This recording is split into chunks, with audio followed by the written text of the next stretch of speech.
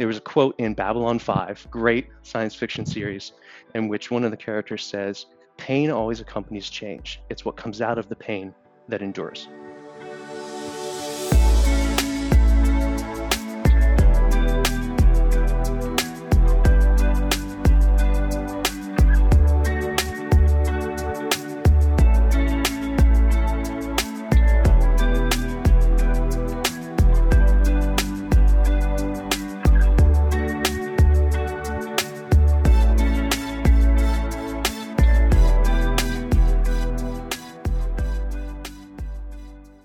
Hello, and welcome to History Through Fiction, the podcast.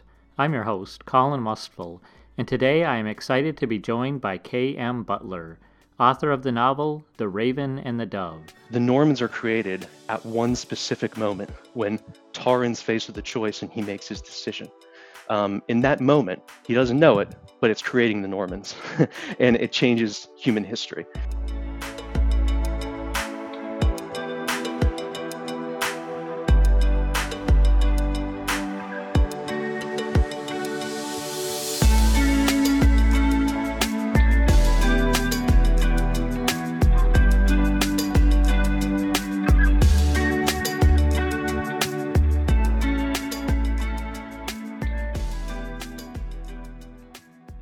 K.M. Butler is an author of historical novels that seek to highlight the similarities, not the differences, shared by modern readers and their ancestors.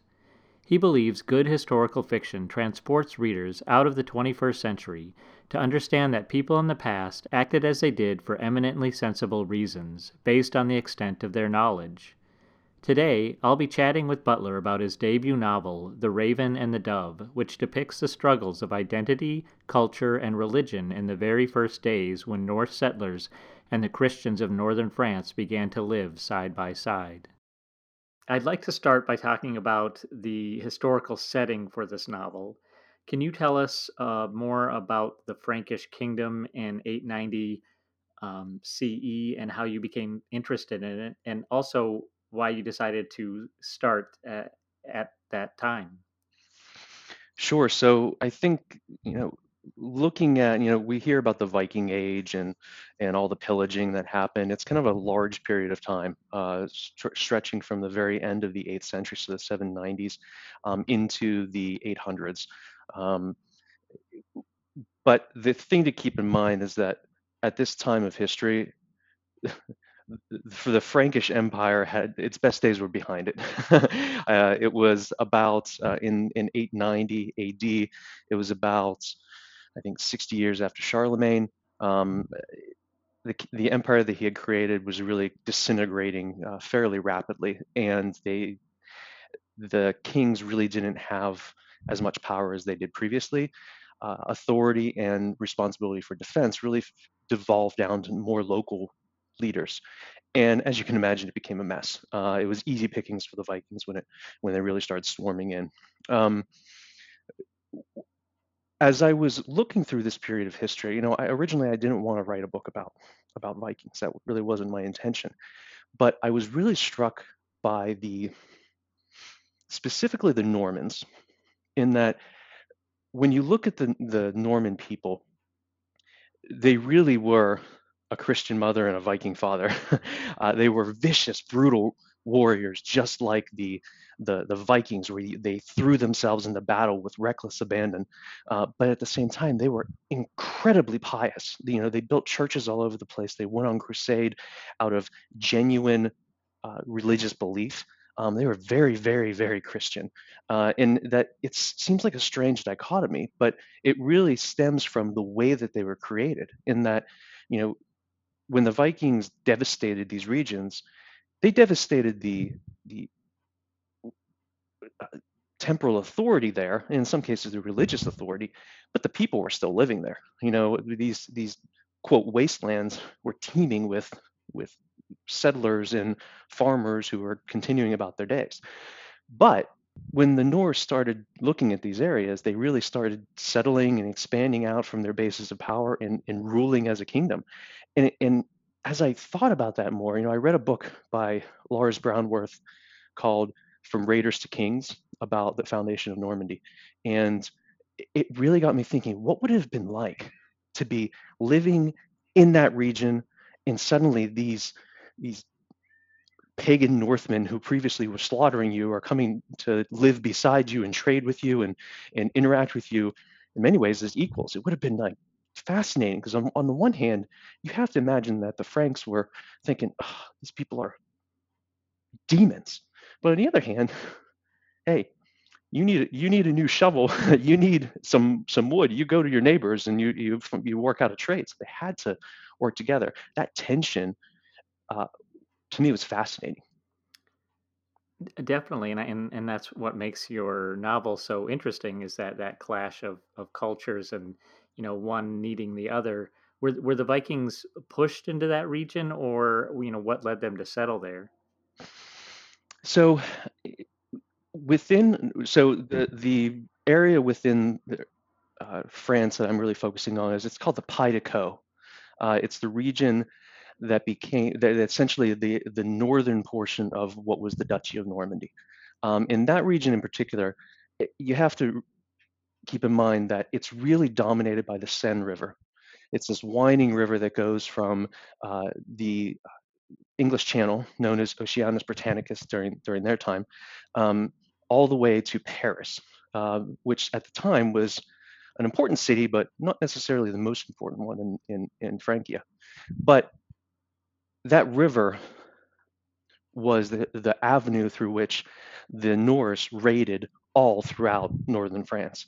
Um, they kind of had free reign of the rivers because the Franks didn't have anything to be able to match the Vikings' mobility.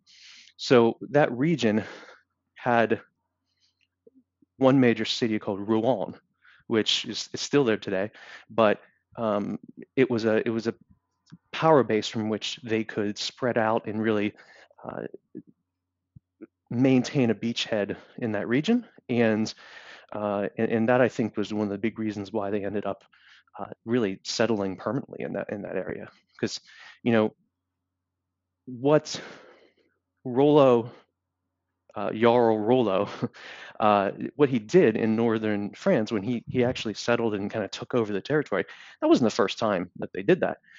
He had actually a friend of his named Gudrun, who was a Viking warrior in England, and he did the same thing. You hear about the Danelaw, you hear about what happened in the Shetland Islands, and some of those northern islands just north of England, and the Vikings are really taking over wherever they could. There are a lot of reasons why they left uh, their homelands. Uh, Part of it could have been climate. Part of it could have been factional warfare between them. Part of it might have just been famines and droughts that kind of drove them outwards. But they were always seeking more fertile land to be able to take. And northern France fit that bill very nicely. Well, you've already talked about quite a bit of history that I'm sure we could go on about, but I want to talk a little bit about how you brought that history to life. And in particular, I'm curious about the opening scenes of the novel that have a Norse woman who's in battle armor, and it's kind of a startling image, an unexpected image. Why did you start the novel there, and how does that make this history more real for the reader? Sure. So I think decision to start at that point was affected by a couple different factors. First, as I was plotting out the novel, I really wanted to show the Christian and the Norse elements kind of colliding together. Um, I wanted to show those first moments whenever the Norse kind of stretched out and occupied these lands, and what those very first interactions would have been like. Um, as I was doing that, I quickly realized that if I had a male Norse warrior coming in and marrying a Christian woman, the Christians would never have accepted that. It would have been viewed as taking away a eligible uh, wife for a Christian, and it would have gone over very poorly. But if you flip that on its head, and you have a Norse shield maiden coming in to represent her jarl among the Christian men, now that's an interesting dynamic because you have You have the Frankish sexism at play versus the Norse, much more egalitarian type of, not completely, but much more opportunity for women in that society. You have the flipping of the usual power structures that we often read about. There's a lot of opportunity there. So once I realized, you know what, my main character is going to be Hala, a shield maiden, then that raises the next question as I'm plotting out this book. What would cause her to want to go and live beside these filthy Christians? At the time, the Christians really didn't bathe as much as the Norse did, so they literally were filthy. But what would cause her to want to do that?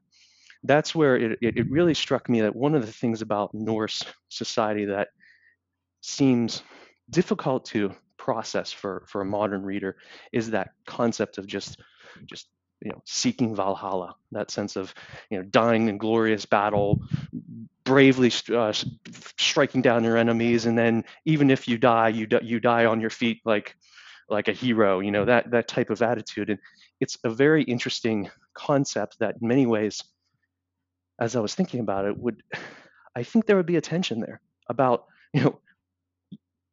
if you are injured, if you think you're dying, are you going to be as pleased? I don't think everyone is going to be excited about the opportunity to die. And in the very first scenes, it really gives that opportunity. And that the first scene in the novel, you see Hala taking a wound that she at first thinks, this is it, I'm going to die. But instead of that joy that she's been taught her whole life to experience, she feels a very human failing of fear. Of, oh my God, what's going on here? What am I going to face? And one of the realizations that she comes across is, what have I done with my life? Have I done any great deeds to be praiseworthy? Anything to celebrate? That moment of doubt really drives forward the rest of the story, in that it becomes a story of Hala seeking meaning in her life in a way that she really hadn't thought of before. So from that, it came down to start your story as close to the inciting incident as you can. So I have that happening, and then immediately after that is the I throw in the more political situation, in that Rollo is contemplating not just the consequences of this, what was a disastrous battle, but looking long term at what are we going to do in a year, in 5 years, in 10 years. And that really drives the rest of the plot forward. It gives him the idea um, to really diversify his interests, let's say, which I think also ties into the dates whenever I start the novel, because when you look at the history of Normandy, a lot of folks point to a particular treaty in 911 in which Rollo and the Frankish king came to terms that Rollo would defend northern Francia from Viking invasion in exchange for legitimacy, essentially being recognized as Count Rollo of this region, which is now known as Normandy, or Land of the Northmen. But when you look at the circumstances surrounding that treaty, the Frankish king had just defeated Rollo. He kind of had him pinned on the ropes, as it were. Rollo was surrounded. There was a Frankish army that was very very clearly a threat to him at that time. The Frankish king had the advantage. Why would the king come to terms with a pagan who had been terrorizing his kingdom for, at this point, decades? It had to have been because he knew that even if he killed Rollo's army, he'd still have to deal with the rest of the Norsemen that were already settled in the region, and that he realized you couldn't put the genie back in the bottle. So he came to terms instead to establish peace.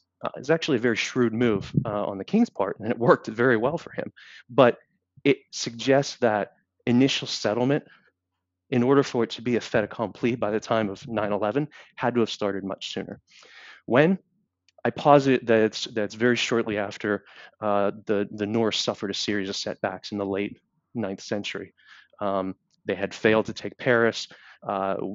A Viking army got annihilated by Berenger of uh, Bayeux and Rennes.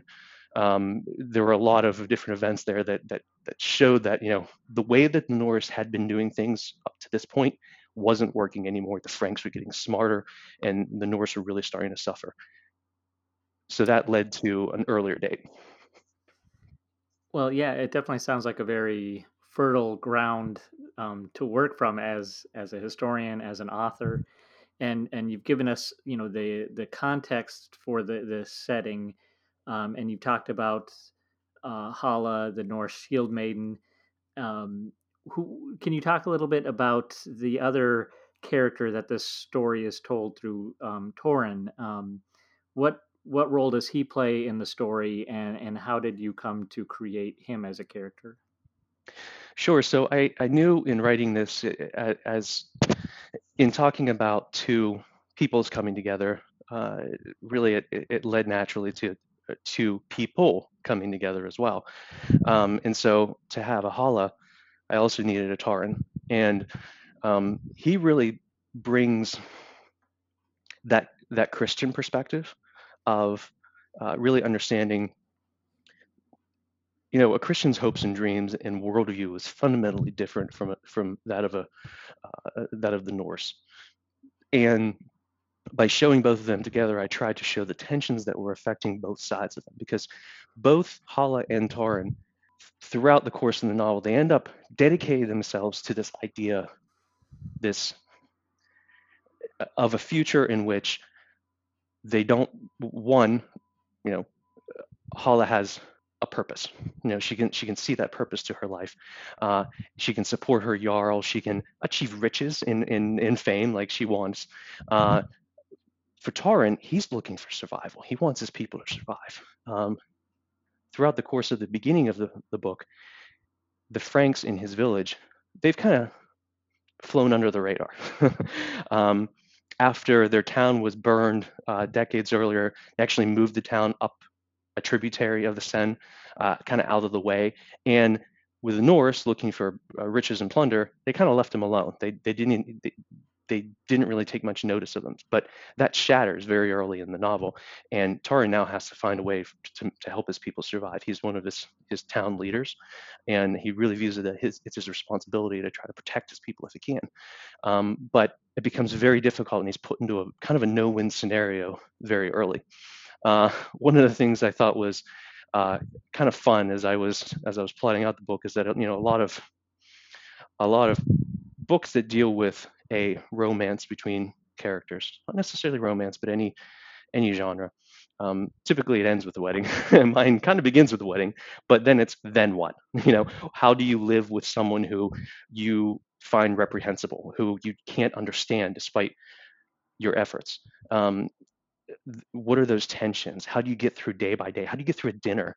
How do you get through the first sacrifice whenever your wife wants to paint herself with animal blood and sprinkle it all over your crops?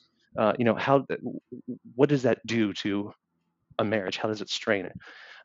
And in a very real way, those tensions match those of both of their peoples as they're trying to kind of move on and build something out of the ashes of a previous world. Yeah, I can see how that would definitely be shocking and be, a huge cultural shock. And I can also see how that helps bring this part of history to life, bring it down to those minute details, that we can all sort of relate to. Like you said, having dinner with one another. I find it interesting that you have a book here about Vikings, a novel about Vikings, but you don't focus on warfare. You do focus on that clash of cultures. Can you tell me more about that decision not to focus on warfare, and was it a risk on your part, do you think? I think it certainly was a risk. I'll answer that first. I've always been drawn to those moments of transition. Um, my my family is Irish, but we come to the Irish by way of the Normans, by way of yeah, by way of the English, by way of the Normans. So my family came over with William the Conqueror. So we were originally Norman, which means who knows where we're from, but the migrations of peoples, the mergings and splittings of individual identity. You look at what's happening in Russia, in Ukraine, as far as the Ukrainians and the Russians, and the admixing and splitting of their peoples, and the implications that that can have. I'm fascinated by those kinds of considerations. So seeing and conceiving of these initial moments of the creation of a new people, and in fact, in the novel, you could argue the Normans are created at one specific moment when Taran's faced with a choice and he makes his decision. In that moment, he doesn't know it, but it's creating the Normans, and it changes human history to one specific moment of doubt, you could say. Um, those kinds of exercises, and like, well, what would this have been like? What would have, it's like, what would people have thought when they saw the Visigoths marching over the hills toward Rome? I mean, what would people have thought whenever they're on a boat escaping Constantinople and they see the cross fall and the crescent go up? Those moments are just pivotal and powerful, and I love just exploring those where I could. So that I think that made I've always searched for those. I've completed two other novels that I'll be publishing shortly. One is about medieval Venice, in which there was a critical treason that took place in the Republic, and the impact and the implications of that. Another one I'm actually publishing next is about Henry Tudor, um, in his exile leading up to the Battle of Bosworth. He was in exile for 14 years. What does that do to a person? How does that twist a person and traumatize a person to make them want to risk everything on a desperate fool's gamble to take a throne by armed battle? It's fascinating looking at him, but that exile and the traumas that he suffered altered the course of history. Those transition moments are just really fascinating to me. I think, to get back to your other question, I think having a Viking novel that's not about head splitting, although there is, um, and which resides in the sphere of romance as well, but without being a romance, there's a challenge to that. It doesn't easily fit into either genre. One of my one of my colleagues said that it's more intellectual than the average Viking fare, and it really is, because it's about those tensions rather than the violence or the action. And I think folks who are looking for something with the violence, they'll find elements of it. I was actually kind of laughing at one point where I have a siege, a single combat, uh, a raid, and a battle all throughout the course of the book. At one point, they burn a town. Uh, all sorts of violence are in it, but it's not in it at its core a violent book. It's really about these two people who come from very different worlds, trying to make the best of the situation that they have, and in so doing, actually discovering a kernel of commonality that I truly think is common to all people. If you look hard enough, you can find it.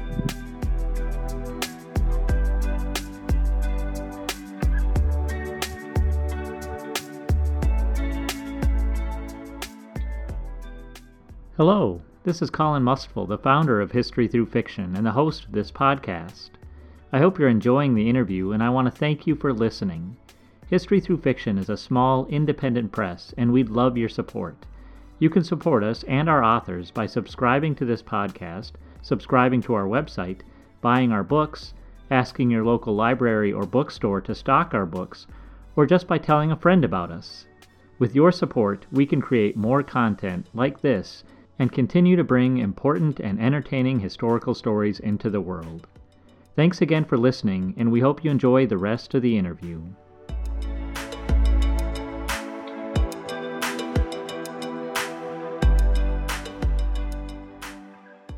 Well, let's talk about that a little bit more. What do you think readers of today can learn from this, can learn from this story, can learn from this history. Why is it important to share a story from more than a millennia ago? So there are some there is one philosophy of history that says that humans are ever marching onward, ever improving. And then there's another philosophy that says that humans are exactly as we have always been. It's just that our knowledge or our technology or the width of our perception has changed. I'm very much of the latter. I don't think that humans are any different than we were in Egyptian times, than we were in Viking times. We're all struggling to survive, to thrive, facing our mortality, facing the dangers around us, exactly as we ever have. And I really think that my goal, if a reader could take anything out of my novel, I would really want it to be that these people weren't foolish, they weren't uh, stupid, they weren't any better than we are. They were really just trying their best to survive their circumstances and their times with limited information. And honestly, I don't think any of us would do any better, even with our vaunted sensibilities. Um, I think in a more practical sense, there's a quote. I'm a big science fiction fan, and there was a quote in Babylon 5, great science fiction series, in which one of the characters says, "Pain always accompanies change. It's what comes out of the pain that endures." And that when we look at things that are happening now, we talk about the immigration debate or arguments about um, how we want to define ourselves or how we identify our identities, both within the culture and compared to other cultures. These arguments are particularly relevant now even. Um, Ultimately, when you have these moments of transition, when you have cultures that are clashing with each other and really testing the the fitness of different ideas, it's a destructive, it's a violent process, but it serves a purpose to weld something stronger. And if we're smart, we'll pay attention and we'll embrace the good from our other cultures around us and allow it to improve us in a way that we can't do if we try to remain pure or try to remain un, un, untainted or unchanged. Ultimately, unchanged just means we're choosing to remain uh, less suited to survive. Ultimately, we really need to learn from each other, and we need to let in the change that's good. At one point, um, Taran actually says to Hala, we deserve to to get beaten because we refuse to change, and maybe it's time that we did. And he recognizes that, you know, uh, ultimately the Norse couldn't have inflicted as much damage as they did if the Franks hadn't been weak. And they allowed themselves to become so. Only 6 decades earlier, the Franks were unstoppable. And so I think there are very strong lessons to take out of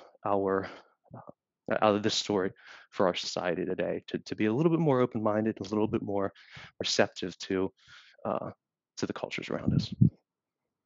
Well, I think that's really well said, and I certainly appreciate that perspective. I didn't expect to be enlightened by Babylon 5, but you know, let's talk a little bit about your research. Well, first of all, I'll say that in 2017, I had the great fortune to travel to Norway, and I got to see Viking ships and in a museum with Viking artifacts. I don't know how long ago you started your research. I know travel's gotten a little bit tricky in the last couple of years. Have you traveled to those regions and been able to see the artifacts up firsthand? I haven't been able to travel into Europe. Where possible, when the artifacts have come to me, I've been there in a heartbeat. Just just a couple miles away, we have a authentically reproduced Viking longship that uh, you know every every season they kind of trot it out and display it and everything. It's interesting being able to see the whenever you're there standing looking at it, the dimensions become real. how tightly packed these folks would have been on these long voyages. It's not as if you can get up and you really stretch your legs even. You're stuck in this position for all this time. It's a remarkably shallow keel. Some of those details really become very very noticeable, and seeing that leaves me with the perception that these people were insane. I mean, their tolerance uh, for the unknown and for danger was so much higher than what we have now. It was not a secure ride. I mean, I'll go on a plane and I'll grumble if there's a little bit of turbulence. These people, they were living with turbulence for the entire voyage, every voyage, and it just really strikes you as, wow, this is wild. Um, One of the other things in my research that I came across that surprised me was their height. um, the Norse were not remarkably tall people. They were just like everyone else. We have this perception of Viking raiders as being these giants with thick-armed and monstrous and armed to the teeth, and that's in dirty, vile heathens, but they weren't. They were cleaner than the Christians. They were roughly the same size as the Christians. I think in the accounts that do talk about these towering barbarians, I think what it's really capturing more is their swagger, their confidence, that lack of fear, that lack of um, hesitation. Um, they believe that if they die, they're going to their eternal reward. So there's just an unleashing of this ferocity that I think the monks who saw it, memory fades. There were no photographs back then. There were no video records. Everything becomes a little bit more superlative in memory, and I think what they were really capturing with those descriptions was more the just the sheer force of will and the confidence of these warriors they were coming across is so completely different from Christianity.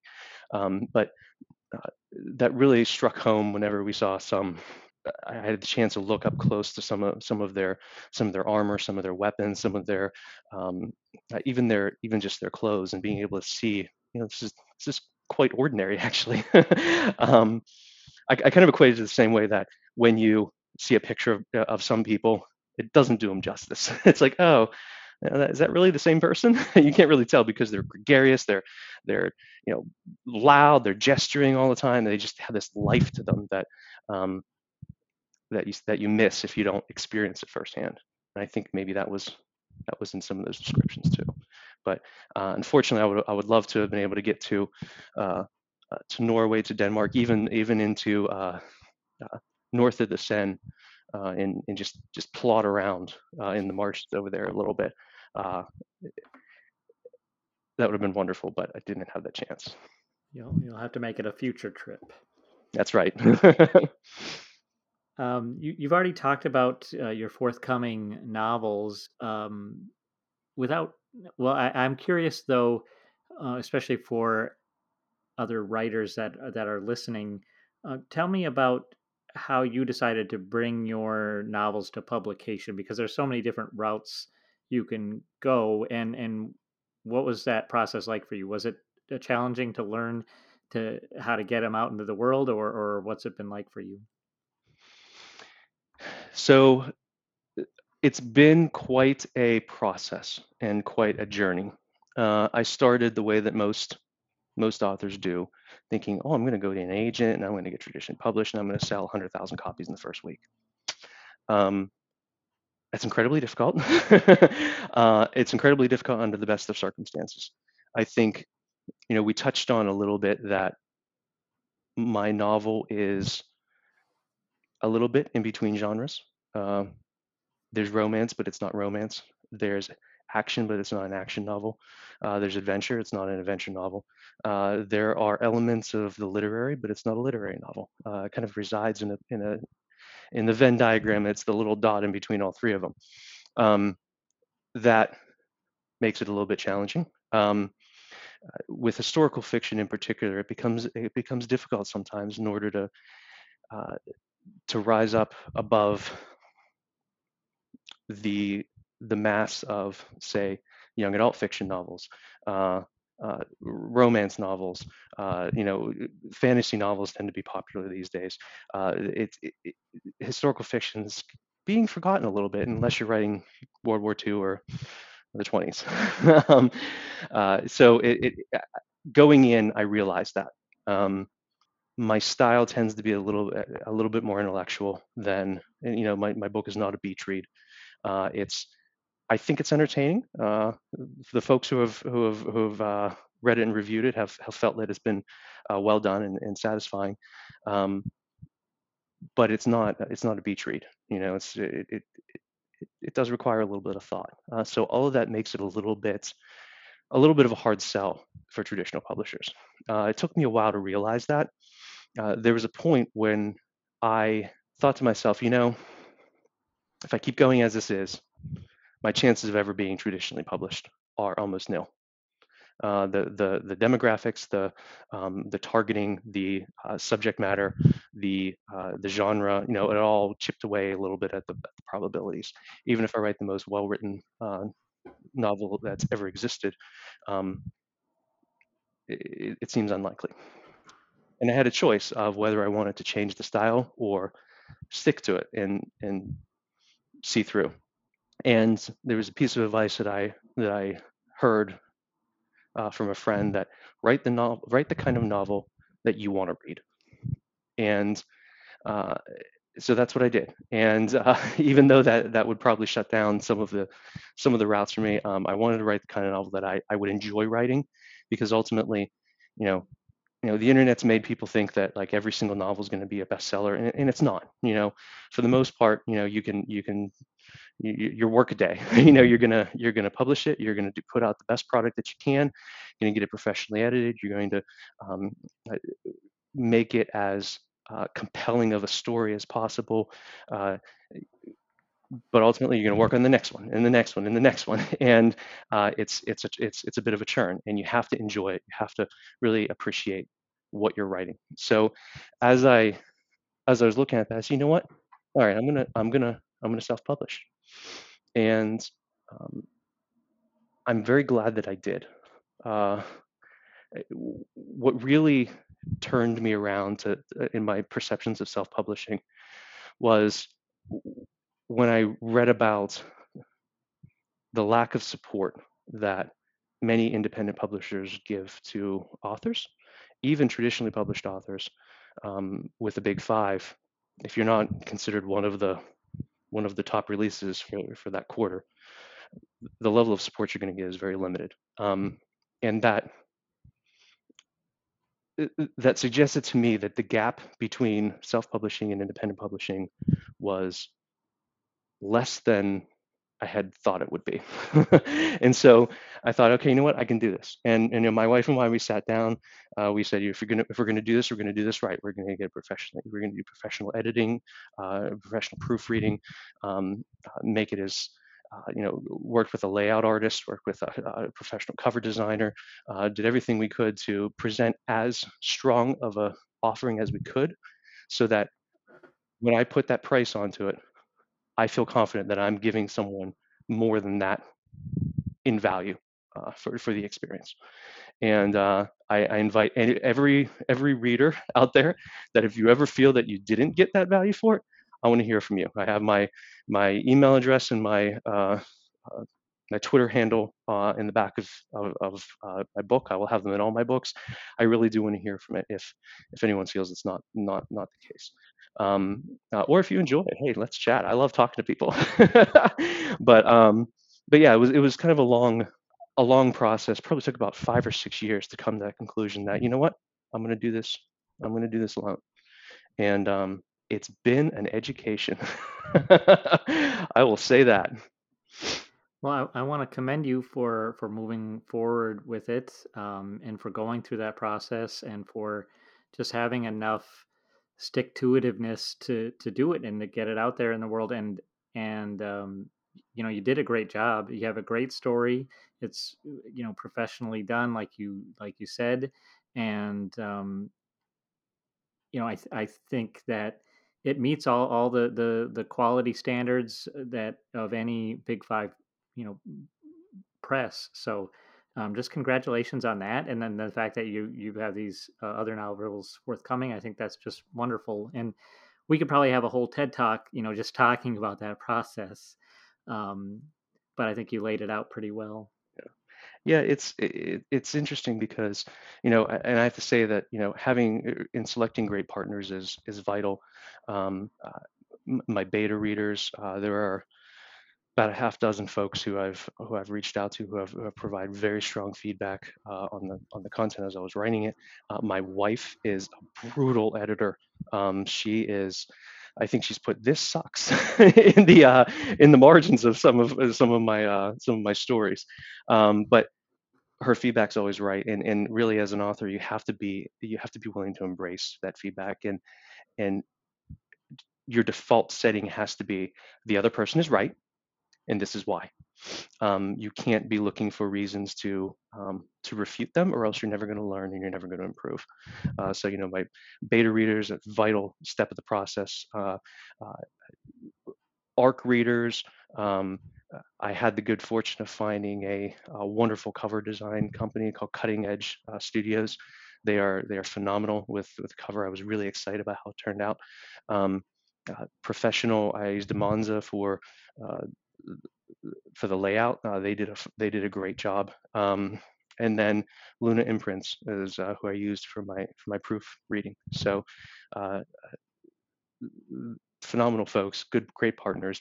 You really can't do it entirely alone. You really need to get it out there, and you need to be receptive of the feedback that you receive, so that you can do everything you can. Because ultimately, the goal is to produce a great product that your readers enjoy and that they get something out of. I would love to, if I could have a reader, just one reader, think about my book 3 months after reading it. That's good enough for me. That's winning. That's what makes me happy. And uh, where can someone get the Raven and the Dove? Can they buy direct from you, or where should they find it? Sure. So the easiest route is probably Amazon. For bookstores, I also have it published on Ingram. I can reach out with direct links if you prefer, but you can search, Butler Raven Dove, and it'll pop right up. But it is available both ebook and paperback. And yeah, you can also go to my website, and I have the links I will have links to all of my books, including uh, the next novel, the Henry Tudor novel called The Welsh Dragon, which will be coming out later this year. Great. Well, I've been talking with K.M. Butler, author of The Raven and the Dove. Kevin, this has been a great conversation. I'm so glad we could do it. Well, thank you very much for having me. I really appreciate not only the time, but also what you're doing here, because, uh, being able to have these conversations and elevate what could just be a silly little story to a conversation about these larger issues and some of the overall community that we have as writers is phenomenal. So thank you.